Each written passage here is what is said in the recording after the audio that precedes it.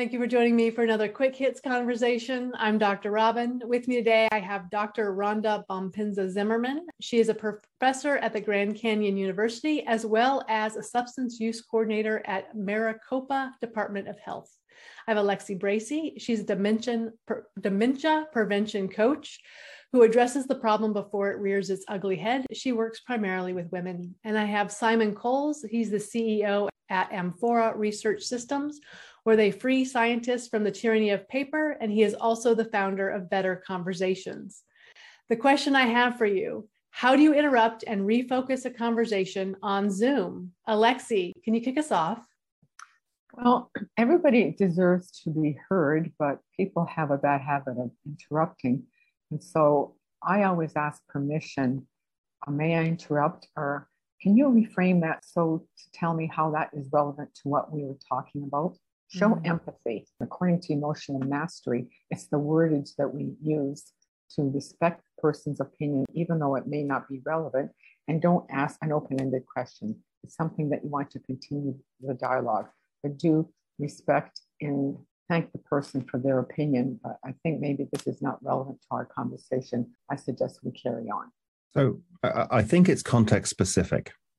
If you are maybe the facilitator of a meeting or the chairman of a meeting or something like that, I think you have more tools, particularly if you set it up right. So we do a lot of work that comes out of systemic modeling, and in person, you would sort of stand in front of the person and summarize what they were saying and then move the attention of the group somewhere else or something like that. And you can do a similar thing in Zoom if you set yourself up with maybe a flip chart and you write the person's contribution down so they feel heard, and then you would redirect their attention on something like you might check with them that you summarized what they said, and then you move. So you're using a prop to sort of both make yourself different from everybody else and also indicate that I've written what you said down so you can stop talking now. If you don't have that, it's difficult. And it gets into some really interesting technical stuff, like most of us here have headphones on. But if you've got someone just yelling at their laptop, they won't be able to hear you until they stop speaking. I think it requires a lot of planning and thought if you want to be able to reliably do it over Zoom. So I'm really not the best one to probably answer this because I tend to give people a lot of space. However, if there's some type of time variable where I have to keep things on focus, alluding to what Alexi said, I ask a lot of open-ended questions. And in doing so, I also like to keep a chat open. So if I notice a conversation is going in a way that maybe we need to switch, I might jot something down in the chat. Or alluding to what Simon said, I will also use visual aids and sometimes have to say, oh, I love what you just said, showing empathy and compassion. Let's talk about that a little bit more offline or after this meeting to kind of give, again, that person space to validate whatever they're saying, but also keeping in mind everyone's time is precious. So if we notice that someone kind of goes out on a tangent, just kind of bringing them back to center and acknowledging them, putting aside and then moving on to whatever's next. Robert, I'm curious. You've done hundreds of quick hits. How do you politely stop somebody? Well, so it's interesting because some people, if they're just talking a blue streak and they don't even breathe, sometimes you just have to interrupt. And especially for me at the end of quick hits, it's not uncommon for me to have to say, I'm sorry, that's our 10 minutes. I'm going to have to cut us off there. But I do use my body language, and most people who do quick hits on a regular basis are aware of my body language. And so if I just inhale and lean forward, they know that, oh, she's trying to interrupt me, and they may like wrap up their point.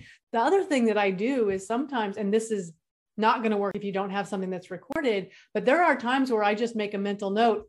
Okay, that was the end of their point. I can edit out anything they say. And I look at the stopwatch and look, how long do they continue talking? And I leave that much extra time for edit space at the end. So I do have a constant thought bubble of what is our time, what's been said. But I find body language really works well. Which I guess works well because you're generally doing 4 or 5 people in a session. So we can all see each other. But I think if you had, say, 40 odd people, that would be trickier, wouldn't it?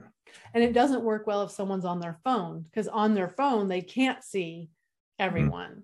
So that's another challenge as well. And I guess if you're using a Zoom webinar rather than a Zoom meeting, you would be able to see the speaker as well necessarily. And I think it's something too of being aware when you're on a call like this of not taking up so much of the airways. I have had side conversations with people, especially if they say to me, oh, can I get some feedback? How did I do? If they ask for feedback, I'll be very candid in saying, usually we try to make one point and let other people speak. Have you ever thought of having those, the little timers, like you have in some meetings where you got like 3 minutes to make your point or something? Just have that in your frame. Wouldn't that ruin the cocktail conversation aspect of this? I would feel more pressure in that scenario for sure. Again, I like to give people a platform to voice themselves, but I think too, if we have established some boundaries beforehand, indicating here's our agenda, here's our talking points, and how much time are we going to spend on each topic, Simon, I think that timing factor can really work to our advantage. So then there's an understanding ahead of time so people's feelings don't get hurt. So I think that's a good way to go about it. Well, maybe mention at the beginning too, when people share an opinion, be respectful of the time, because there's many people that would like to contribute. We sometimes need little reminders like that. So I sit in on a lot of board meetings that are Zoom related. And there have been times where I've interrupted and gently just kind of said, I'm sorry, I'm confused. Do we have a point we're making here? Where are we going? How is this affecting the agenda? Is this something we can take offline? Like, I'm lost. And if I say I'm lost, sometimes people will realize, oh, wait, we're off topic. You didn't like that one, Simon. Well, I could just imagine in a boardroom full of male egos, you go, I'm sorry, is there a point here? Maybe I just don't understand your wisdom. No, but I think one of the things that we sort of learn in systemic is how you do things without making people wrong. And when we went on Zoom, we spent a lot of time trying to get rid of the flip charts, because actually they're a pain in the neck, really, logistically. And what became apparent was just writing people's stuff down makes them feel heard and makes them feel they've made the point. And the physicality of how many words you can fit in, if you see what I mean. The sentence needs to fit in the thought bubble, sort of thing. I also really appreciate the chat box. I don't know if you use that frequently, because you can kind of start to steer the ship a little bit beforehand and kind of give them an heads up that you're going to switch topic.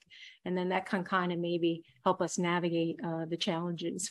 I have accidentally taken over conversations with the chat because they're having a conversation which is relevant in the room. And so I'm in chat and I'll just add a comment, something I don't want to interrupt about, but I'll just add a comment or a thought. And then the whole thing gets steered over. And I'm like, I didn't want to take over the room. That wasn't the point. The in Better Conversations, which is the course we do, we have various sort of, they go off for a breakout room and they summarize what they've said. One way is we just ask people and they have a nice conversation. You try and keep that small. But if we're running out of time, we ask them to put it in the chat, because they can all write simultaneously. If you're just asking for a sort of simple sentence or something like that, and that really compresses the time down. Alexa, do you have an opinion about chat? Do you feel like it works in Zoom, or is it distracting for you? I find it sometimes distracting when the presenter is responding to the chat, because they're trying to address two forms. They're addressing, the live person and the person that's writing. And I find that's a little distracting sometimes. But, sometimes it works, sometimes it doesn't. Maybe sometimes it's a point you never considered, that's not being spoken by the presenter, but it's written in the chat. We all learn how to communicate in room. And then we went to Zoom all of a sudden, thanks to the pandemic, and we have to relearn stuff. Do you communicate via email or telephone or text? It's almost like we have to text a person to ask permission to give them a phone call. We don't just pick up the phone call anymore. If I could share one more thought about this whole process, I was interviewed for the position that I recently accepted, and it was the first time I was ever interviewed on Zoom. And what I really appreciated was they actually dropped the questions they were asking me in the comments. So that was a great way for me to stay focused on the topic at hand, because if I felt myself going off track into another area, I could just look real quick and say, oh, and I'd steer myself back and self-correct. I love the point that we made, that if you make the assumption up front, if you tell people, look, we have a short period of time, make your point succinct, I think that helps. And then making anyone, the facilitator helps. Any conversation that doesn't have a facilitator is going to go off the rails. And I'm a firm believer that it's hard to participate in a conversation and be a facilitator. I always learn more from quick hits when I watch them back than I do when I'm actually in them, because of how much I have going on about facilitation. So I think this has been a really good conversation about interrupting and keeping a conversation moving. And I appreciate having it with you. And I look forward to speaking to each of you again very soon.